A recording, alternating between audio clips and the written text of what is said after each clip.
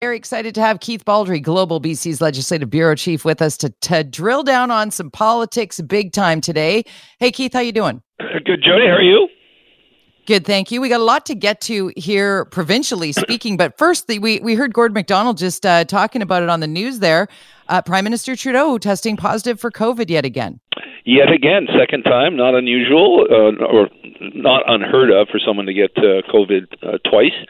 Many people have got COVID likely without knowing that they've actually contracted the virus because they haven't been tested. So it's just a reminder, there's still a lot of cases of the virus circulating out there. Thankfully, because we have such high vaccination rates, which does afford a real high level of protection, the number of people in hospital is dropping, and then those are the most seriously ill people, and the people in ICU numbers are dropping as well. So yes, COVID's still out there. The Prime Minister contracting positive is further indication that this virus continues to circulate in our community.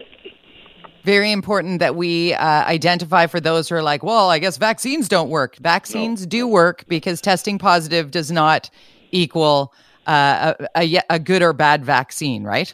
No, so vaccines are keeping 40-year-olds and 30-year-olds and 50-year-olds out of the hospital. It doesn't mean you are going to avoid the virus entirely, but thankfully the number of people, you just go back a few months, we had 20-year-olds and 30-year-olds dying of COVID-19 or being in the ICU. That's not happening right now because of just high vaccination rates. But you are, I'm triple vaxxed. I've had COVID-19. I tested positive, very mild symptoms.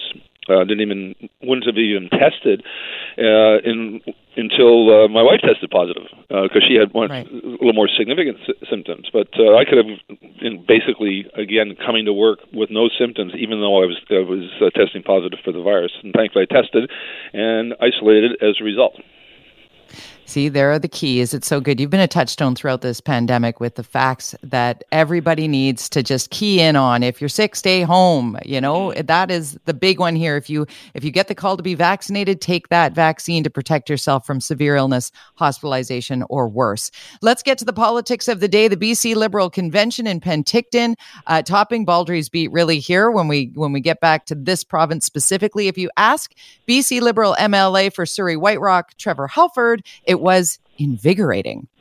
Mental health, whether it's housing, whether it's affordability, people are not liking what they're seeing out of the leadership out of Victoria right now from the NDP. They want change. They know that Kevin represents that change, so we're driving forward. I got a note here, Keith. Mr. Halford will be joining us live at 10:30 today, right after Baldrey's beat. Let's dive into what we saw in Penticton over the weekend. Yeah, so there's no question the Liberals have elevated their game in the last few months with the ascension of Kevin Falcon to the leadership. Even though Shirley Bond did a really good job as leader between Wilkinson and Falcon, clearly the party was waiting in terms of energy and stuff for a new leader to come on, a permanent leader, for now anyways. And Falcon's delivered some energy and it really lifted the spirits of the BC Liberal caucus. I think I've been watching them since 2017 when they lost that election. Even though they had the most seats, they didn't have enough to get the confidence of the legislature. They were moping around for a couple of years. Then they really got quite badly beaten in the 2020 election and lost serious ground to the NDP and sort of went into the funks of depression as a result of that. But Falcon, just the last few weeks in the legislature, the Liberals have suddenly had some energy. They had this convention with hundreds of delegates, although numbers are disputed between what was really there. But nevertheless, whether it's 500 or 600 or 700 people, there were a lot of people in Penticton at a political convention, the biggest political convention we've seen since the pandemic began in BC. And they're going to change their name, which is a major, major undertaking, and who knows where that's headed in terms of eventual electoral success. But changing your name, never a small thing in politics, but that appears to be what they're about to do over the course of the year.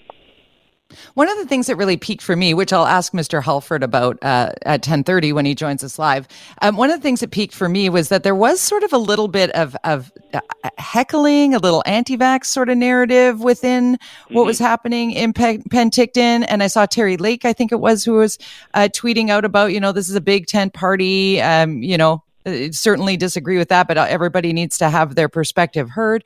What are you hearing in that regard? And from your perspective, what did you see happening in terms of changing the name is one thing, but what are we seeing? Is the BC Liberal Party different than that we saw in 2017 or in 2020? Yeah, well, the BC Liberals have become more conservative. There's no question. Just the makeup of the caucus, their positions on things. It's supposed to be a big tent coalition party, and it was under Gordon Campbell. I mean, you had dyed-in-the-wool Liberals such as Colin Hanson, George Abbott, Terry Lake, having key cabinet minister positions, along with dyed-in-the-wool Conservatives like Kevin Falcon and Rich Coleman and others. And there seemed to be sort of an equal Conservative, equal Liberal representation in the caucus. That's not the case right now. The party has drifted to the right, drifted to the Conservative side of the ledger, and that's reflected in the last election, where outside of Metro Vancouver is generally more conservative attitudes. Metro Vancouver is very liberal in terms of their political persuasion. Just look at the federal election in 2021. 24 ridings, federal ridings, are in Metro Vancouver. The federal Liberals took 15 of them. So there's a lot more, and again, there's more ethnic diversity in Metro Vancouver. The Liberals have been shunted out to the interior and the north, and the conservatism that exists out there is reflected in their caucus. And the challenge for this party to get back into power is to become more broadly based, to encompass, again, both conservative and liberals. And right now they've lost the liberal constituency, and it's interesting changing the name. Right. May bring it back or it may not, but it's going to need more than a name change for this party to sort of heal itself. It needs to better reflect the demographics and diversity of the community you're trying to persuade to vote for you. When talking about the NDP's perspective on what took place in Penticton, of course, there's been some reaction there. What is the NDP saying about what they saw in that convention? It's tradition for other political parties to attend other political parties' conventions, and they sit there and have observer status. So the NDP staff were tweeting and sent me some emails that they put a news release out yesterday that pointed out there were 21 speakers at the convention. Only 7 of them were women. There was a committee or a panel discussion on how to win in cities without any representation on that panel from places like Richmond, Surrey, Langley, and the Fraser Valley, places where the Liberals have lost their way and need to regain those seats, and no people of color on that panel as well. So, again, the NDP is seizing on the fact that Liberals remain pretty weak when it comes to the diversity of the party, the lack of youth in the party. Again, this is a problem for the Liberals that emerged in 2017, exacerbated in 2020, and it's going to take more than a name change to heal this. Also, the NDP saying they counted the chairs in the room. There were only 500 instead of the 800 the Liberals were claiming there. They said that a couple of people shouted out to fire Dr. Bonnie Henry. They sent me, there was an exchange with Shirley Bond, and to Shirley Bond's credit, she made it very clear that the BC Liberal caucus supports public health protocols and rules, despite a couple of people questioning that from the audience. So it's not unusual in a political party where you have voices from the floor that differ from the caucus. That's happened at NDP conventions. It happened at the Liberal convention as well. So again, whether it's 500 people at that convention or 800, the fact that 500 people attended a political convention is, I think, positive news in a pandemic when we've just not been gathering.